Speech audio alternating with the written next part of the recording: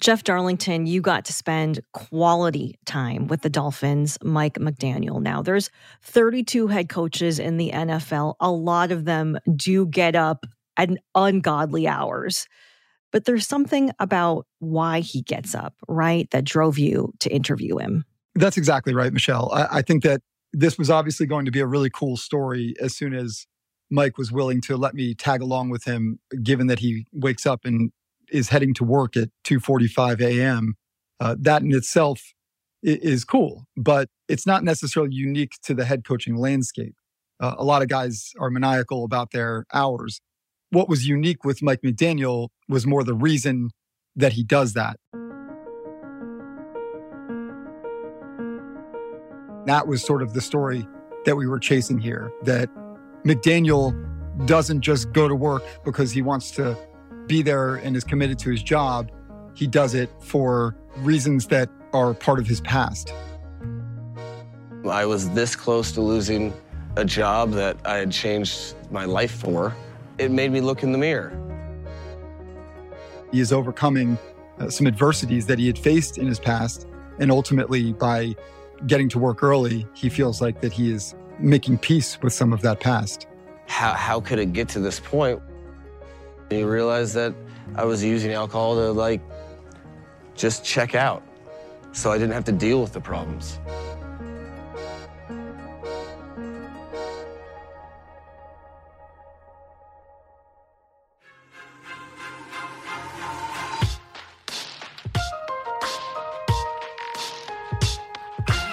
No offensive performance excited football fans more than the Dolphins' Week 1.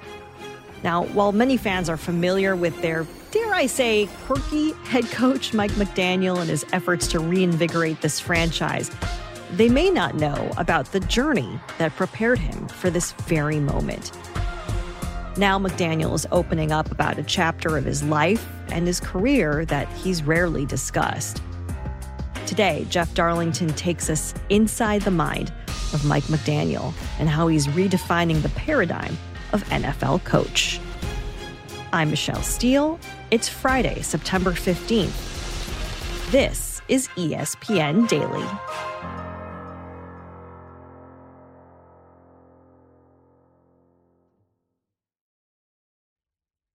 Passion, drive, and patience. What brings home the winning trophy is also what keeps your ride or die alive. eBay Motors has everything you need to maintain your vehicle and level it up to peak performance. From superchargers, roof racks, exhaust kits, LED headlights, and more. Whether you're into speed, power, or style, eBay Motors has got you covered. With over 122 million parts for your number one ride or die, you'll always find exactly what you're looking for. And with eBay Guaranteed Fit, your part is guaranteed to fit your ride every time or your money back. Because with eBay Motors, you're burning rubber, not cash. With all the parts you need at the prices you want, it's easy to turn your car into the MVP and bring home that win. Keep your ride or die alive at ebaymotors.com. Eligible items only. Exclusions apply.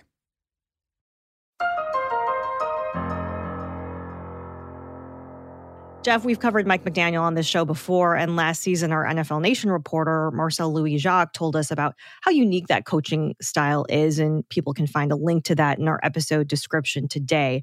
But you reported this phenomenal profile on McDaniel for NFL Countdown. He gave you phenomenal access as well, a real peek into his typical workday. How did this all come together, and did you have to really sort of persuade him to let you in?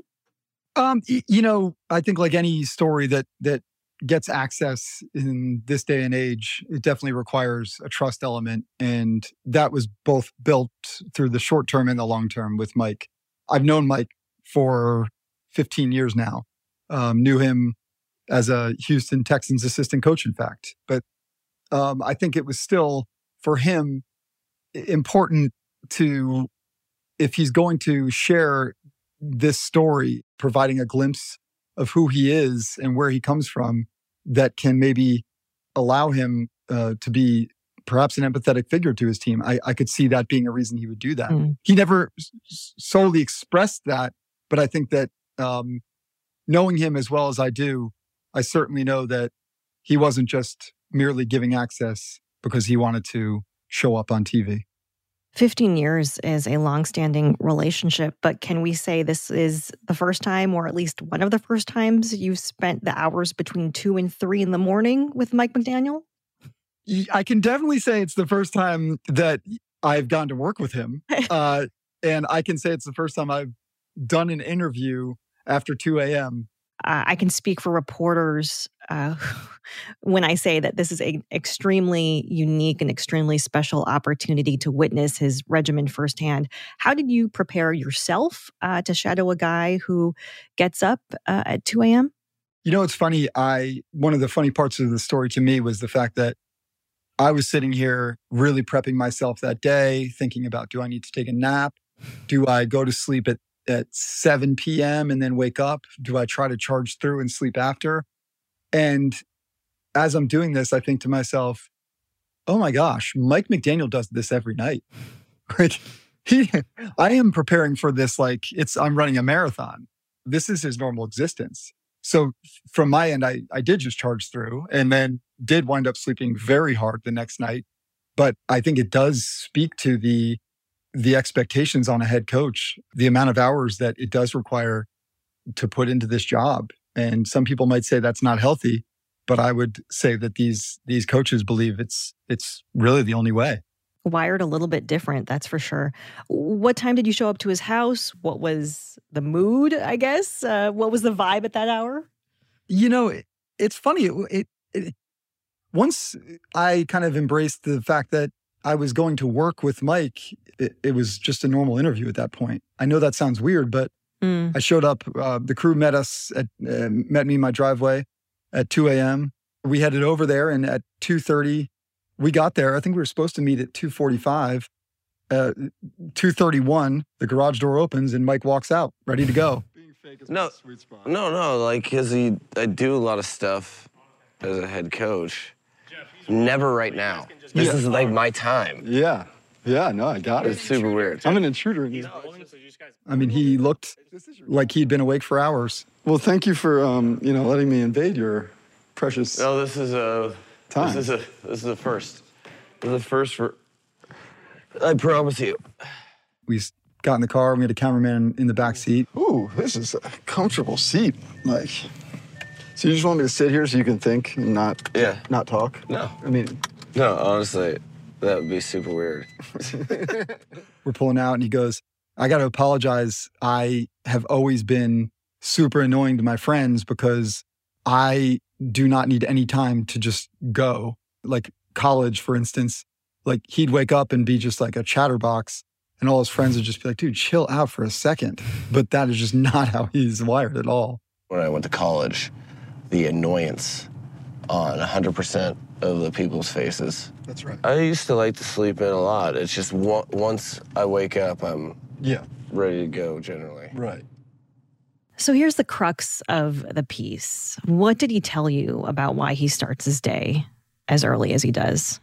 So obviously, to most people, just the mere fact that he starts his day at 2:45 a.m., heads to work on a normal day, gets there by 3 a.m., is obviously unique. But for him, it really goes back to when he was an offensive assistant coach with the Houston Texans in 2008.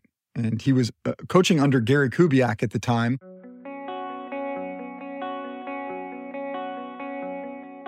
And although Mike says that he was working really hard and pretty maniacal hours even then, he also was going out too much at night. And it was leading to some issues where he wasn't showing up to work on time the next day. And there were 2 occasions when Gary Kubiak called his phone at 6 a.m. when Mike was supposed to be there, and he wasn't. So Gary Kubiak was very regimented, and at like 6 on the dot, he would call my office phone, and there was 2 occasions where that just kept ringing, and then where's Mike? And I'd show up in a panic 45 minutes later because I was sleeping at the time. And ultimately, Kubiak used those examples when he decided at the end of the season to fire McDaniel. Mike looks back at that time very different now than he did in the moment when he perceived it at the time to be, I was late twice for work. How am I being fired? To now understanding that Kubiak was telling him, you've got to get your life figured out if you're going to succeed in this business.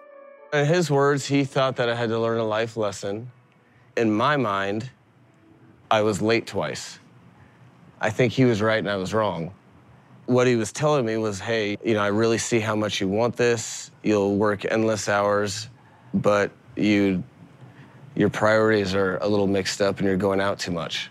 And I think you need to get that figured out. And then he said, hopefully in 5 years, we'll be talking about me hiring you again. And from there, he was relegated to the United Football League. And ever since then, Mike realized that he gave up this incredible opportunity. And Mike ultimately vowed to himself that he would never be late again. And even as his own boss now, when he sets the hours, he's going to make sure that he gets to work and is putting every single bit of effort and focus into his job. The party stuff had to do with alcohol, and I wasn't at the stage of my life to kind of admit to that or conquer that thing. So Do you associate that time with why you wake up so early now? I mean, to a degree, it's because you have to get the work done. Well, that's how it started for sure. But then it became you're chasing the best version of yourself, and this part of the day is so unique because everything is in front of you. So he loses his job with the Texans, and he ends up going to the United Football League coaching the Sacramento Mountain Lions. How does he make his way back to the NFL? I would say the one thing that was never lacking for Mike McDaniel was a brilliant mind.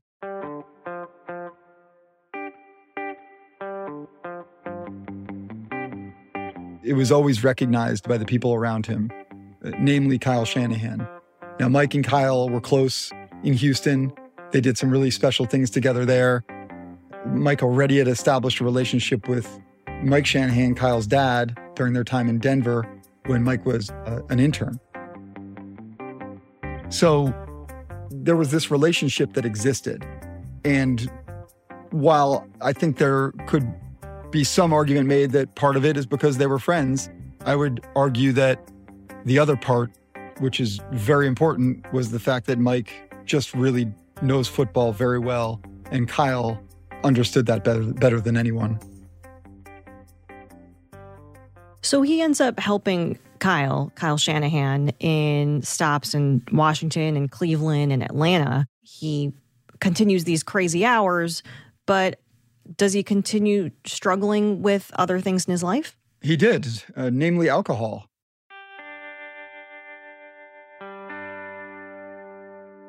It's especially interesting because what was going on in Houston was certainly related to alcohol, staying out and going out.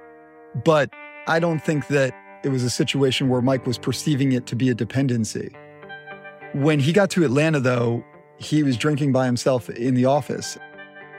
You started to come to work on time, but you were also drinking. Yes, alcohol. Yeah. Nobody that has problems with alcohol thinks they have problems with alcohol until something happens. I think I personally felt as though I was a good time when I was drinking, and I just thought it was just to have fun. He told me at one point he realized it was a problem because he was trying to keep it a secret. You start questioning, okay, well, why is this coming up again? Why am I drinking alcohol in the office on a Wednesday night, which is what was happening in Atlanta in 2015.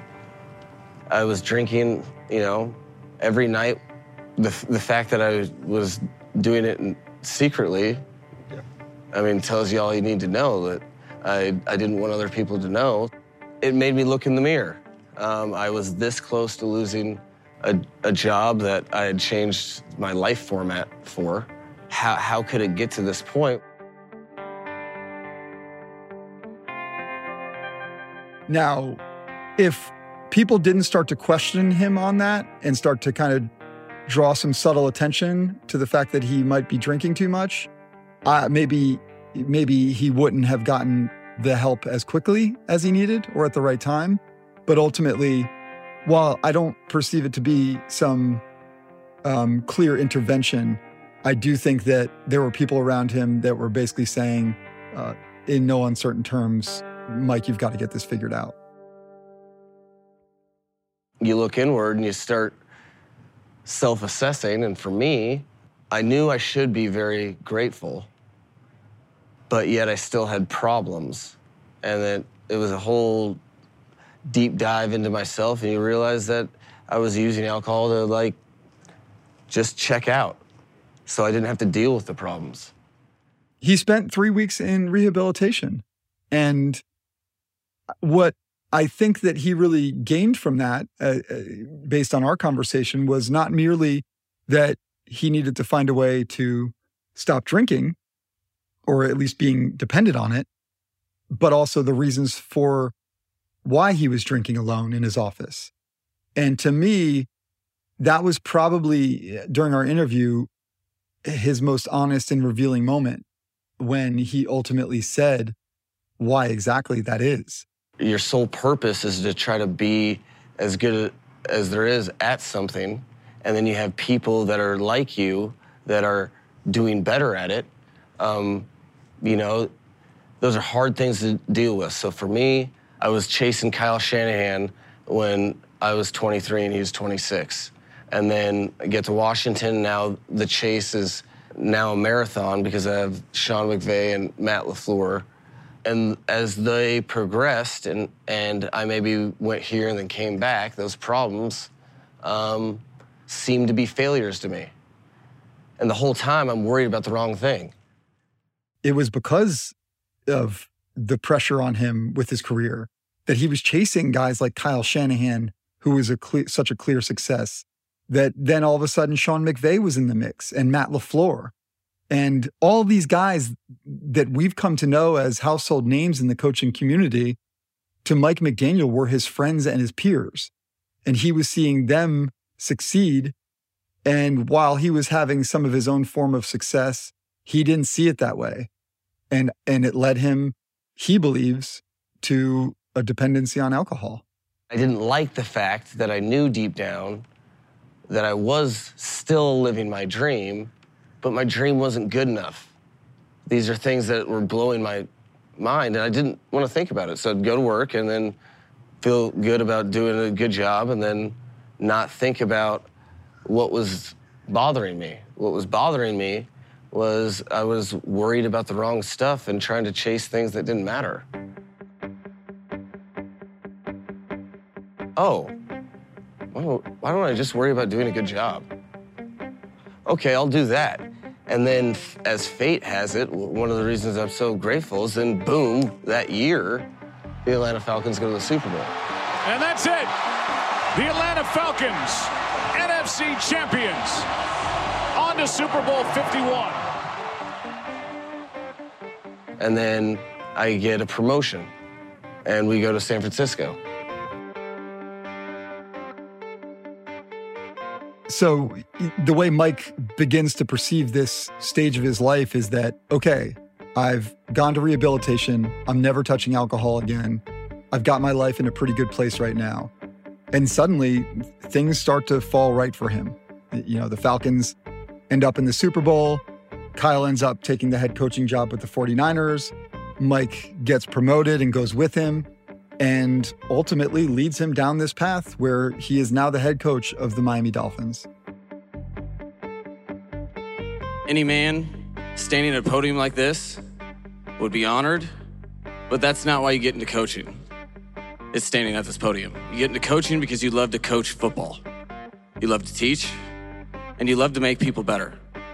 And that's exactly who I am, who I have been, and who I'll be as the head coach of the Miami Dolphins.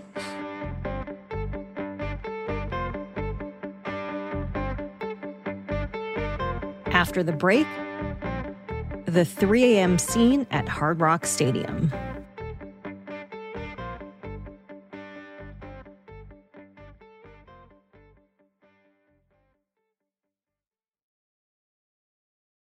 Warm up with the hottest games live with Vivid Seats. No matter the sport, Vivid Seats wants to get you to the games you love. Plus, with Vivid Seats rewards, you can score free tickets, surprise seat upgrades, an annual birthday discount, and more. They're the only ticket company in the game that rewards fans for every purchase. As the official ticketing partner of ESPN, Vivid Seats is offering you $20 off your first $200 ticket purchase with code DAILY. That's code DAILY. Visit vividseats.com or download the app today. Vivid Seats. Experience it live. Now let's talk about the play of the week. The pressure to follow up Hypnotic and Cognac weighing heavy on the team. Hypnotic was in the cup, blue, and ready for the play. And boom, Añejo Tequila came in with the smooth assist to Hypnotic's tropical fruit finish. Shaken, strained, poured. It was green and good. The playmaking splash shifted the tempo. Another great cocktail from the Hypnotic team. Every season is Hypnotic and Tequila season. Hypnotic Liqueur, Bardstown, Kentucky. 17% alcohol by volume. Hypnotic reminds you to think wisely, drink wisely. Okay, Jeff, so paint us a picture. What is it like to arrive at the Dolphins facility at 3 in the freaking morning? Really cool. Showing up to the stadium and to the team facility when there's nobody else there, like that's not a place you're really supposed to be.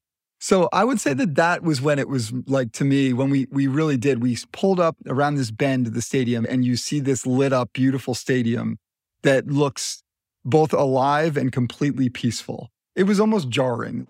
How cool is this? I mean, right when you get around the bend, you see this, and how's that not inspiring? Like, it's so big, and grandiose. We turn into the facility, and you can tell that he appreciates it too. That this did not fall on him in a way that he didn't respect the fact that this is his life now. And he takes an interesting route to the facility, right? He does. I live in Fort Lauderdale, so I obviously know the area very well.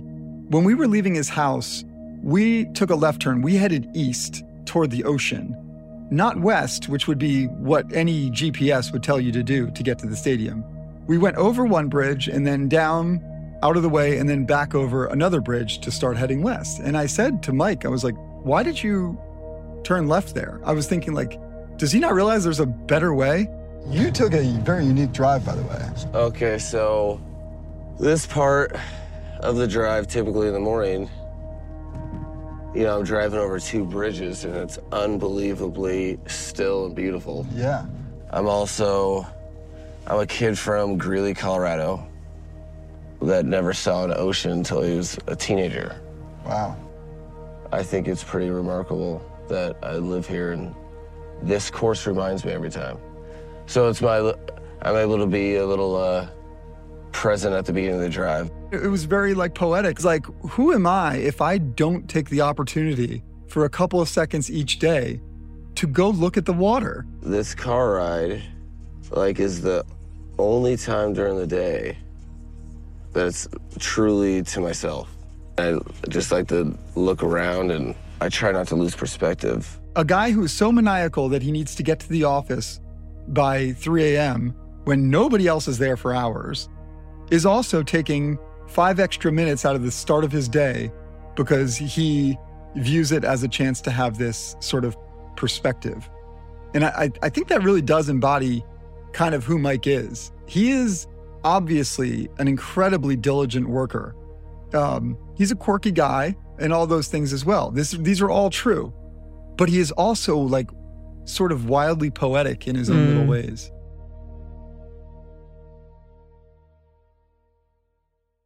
And wildly appreciative of the journey, both the metaphorical, the career journey he's on, and the literal journey he's on, going out of his way to smell the roses or listen to the waves, so to speak. I assume he's the only one in the facility at that hour besides, right, security? He is. Security out front, there's biometrics to get into the building, and he got a very big kick out of me trying to wave my hand and being told access denied. And you're really getting Check this out. Science. Wait. No, put your hand in there. You're going to get denied. Deeper. Access denied. Ha! It's good to be. All right, it's good to be Mike. What's your take on what he tries to get done alone, right, at that hour of the day? A lot of people asked me, like, does he really need to go there that early? And I get it. People don't necessarily understand that. But a head coach has so many meetings and so many people that are trying to get their ear for whatever reason. And ultimately, he recognizes that the only time he can find some real quiet time to do what it is he believes he's so good at, which is be that mad scientist, is to get there early enough. I mean, when he walked into that office, even with me there and cameras there, he went and sat down and immediately reached for his remote control and turned on the film, almost in a sort of habitual kind of way. I can't even pretend to use the terminology that he did, but if he sees something that Jalen Waddle needed on this play, this is his chance to find that. I did not notice any coffee. You know, watching your piece, I wanted to drink coffee. I am drinking coffee right now. I just didn't see any coffee. I was impressed. I asked the same thing. He did not have a coffee in his hand. I had already had coffee at 3 a.m. And you're not really a coffee guy, right? I'm not really like a real coffee guy. I'm more like, I like sugar. What would be the cliche of like a high school cheerleader's order at Starbucks? Right. What would that be? It would be like a frappuccino, right? Yep. That led to an interesting story about his days in Washington. He wanted to get to the office, as he had vowed to do after Houston, at a very early hour. And they only had one car. Once I got back into the NFL, I was like, I'm never going to be late for work again. I'm kind of an overcorrector. And my girlfriend at the time, wife Katie, we had one car, so she got a job at Starbucks and took the 4:30 shift, so she'd drop me off.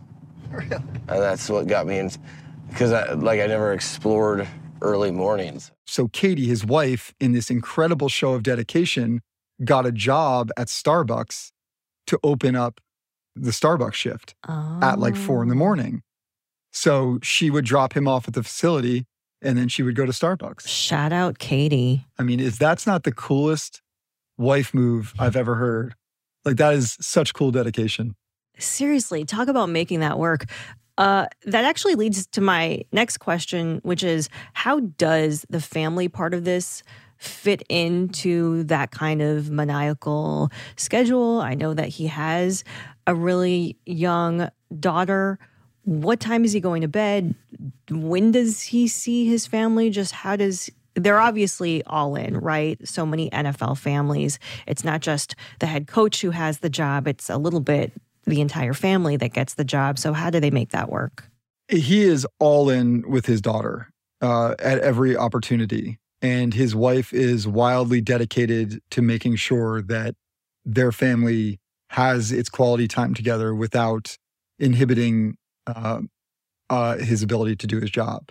I mean, to the point where every single practice of training camp, Katie and his daughter are out there at practice. Him and Katie and his daughter are this unit, wildly supportive of each other.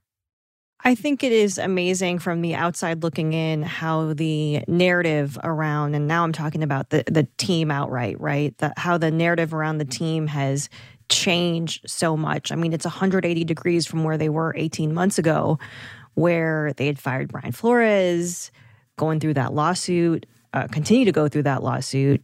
Lots of questions about how viable Tua is going to be at QB. McDaniel comes in and that narrative shifts. How do you think his life and how do you think those experiences that he's had positioned him to do that? I think that he believes that this is exactly what he was meant to do. If you talk to people in San Francisco, whether it be George Kittle, who says that he literally wanted a clause in his contract that did not allow Mike McDaniel to leave San Francisco. He is obviously a very smart person when it comes to football, but he is also his emotional intelligence is also through the roof. And I think that has gone a very long way in the Dolphins locker room, namely with Tua Tagovailoa. I mean, from where Tua was coming from in what was a very tough love, deteriorated relationship with former coach Brian Flores. From the information that I gathered, he was losing his edge as a football player. Like, shame on me if I don't do my due diligence and see if there's a way that he could believe in himself more. There was actually a really interesting story about this that Mike had shared, that ultimately, when he first got hired, he was in the office, as most coaches do, breaking down the tape of his most important player and his quarterback.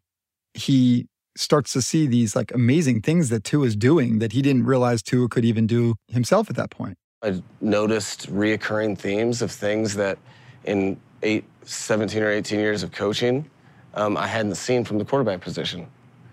And, you know, I was freaking out. In my office one particular night, stayed till like midnight because I couldn't turn the tape off. And I'm like, oh, we're sitting on this this unknown secret, such a secret that the secret's been kept from him. I immediately need to show anybody that will listen. And so he is just like beside himself and going around the office telling everybody, like, do you guys realize what Tua can do? And he goes in and he puts 700 different plays from Tua where he did awesome things. And he brought Tua in and he made Tua watch every single one of them.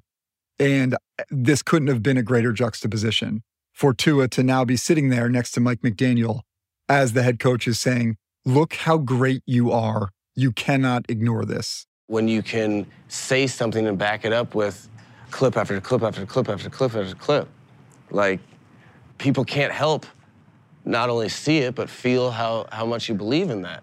So what was I doing? Just doing my job, which is to serve the player. So there's this thing in the title that I have called coach. My objective and my obligation as a head coach is to bring the best out of someone. I have never experienced in 20 years covering the NFL, seeing an athlete be at a lower low when it comes to his confidence to a higher high than Tua Tagovailoa in the very short span of 2 years, less than 2 years of Mike McDaniel being the head coach. It really has been a remarkable turnaround. And you mentioned you were in that office where McDaniel first had that revelation as he was watching to his tape. And while he was showing you around, you spotted an index card, right? Posted to his bulletin board with a number on it. There's another number there, 865, that we talked about in the car. Mm-hmm. 865 being what exactly? It represents the amount of time that I was out of the NFL from the end of Houston to Washington. Yeah. This index card is right in his face. It is right below a picture of him, his wife, and his daughter getting off the plane after being hired. It is hard for him to ignore at any point when he is in that office. You keep that up there. Yeah. I mean, that way, you're able to keep perspective, because the world can seem pretty dark, for instance, in a 3 or 5 game losing streak. And to him, it's a reminder of the moment when he had lost his dream job. And it kind of all goes back to why he wakes up early. And to me, that was sort of the common thread in our piece, was ultimately that this index card on the wall represents this time in his life that he believes ultimately shaped him into who he's become.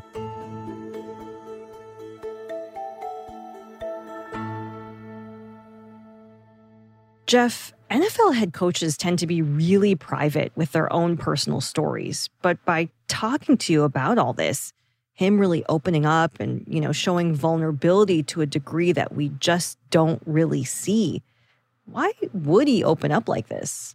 I think that he is just a vulnerable person. I think that it's just the fabric of who he is. If you see him, you know it. He is unique. He is quirky. He is funny in a way that takes a little bit of bravery to stand up behind a podium and try a joke that might not hit. All of those things are what make him so different, but so special. Again, he has a very high emotional intelligence. And I think a lot of times when you have a high EQ like that, you are aware that your story is your story, and it's an important part of who you are.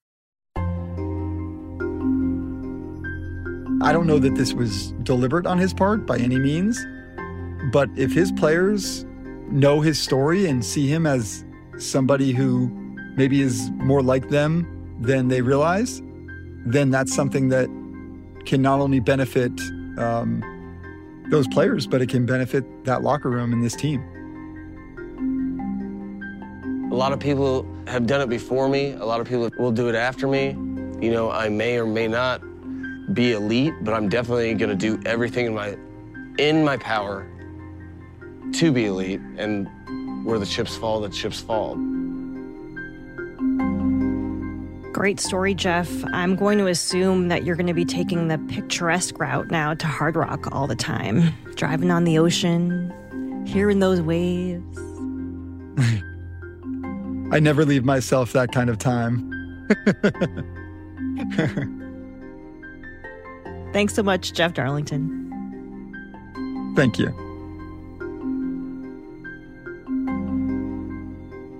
I'm Michelle Steele. This has been ESPN Daily. Our show is produced by Bradford Craig, Alexander Hyacinth, Mike Johns, Heather Lombardo, Ryan Nantel, Mike Philbrick, Andres Soto, Andy Tennant, and Aaron Vale. Special thanks this week to Andrew Hahn, Deontay Epps, Julian Gooden, Luis Aldea, and Jackson Agello. I'll talk to you Monday.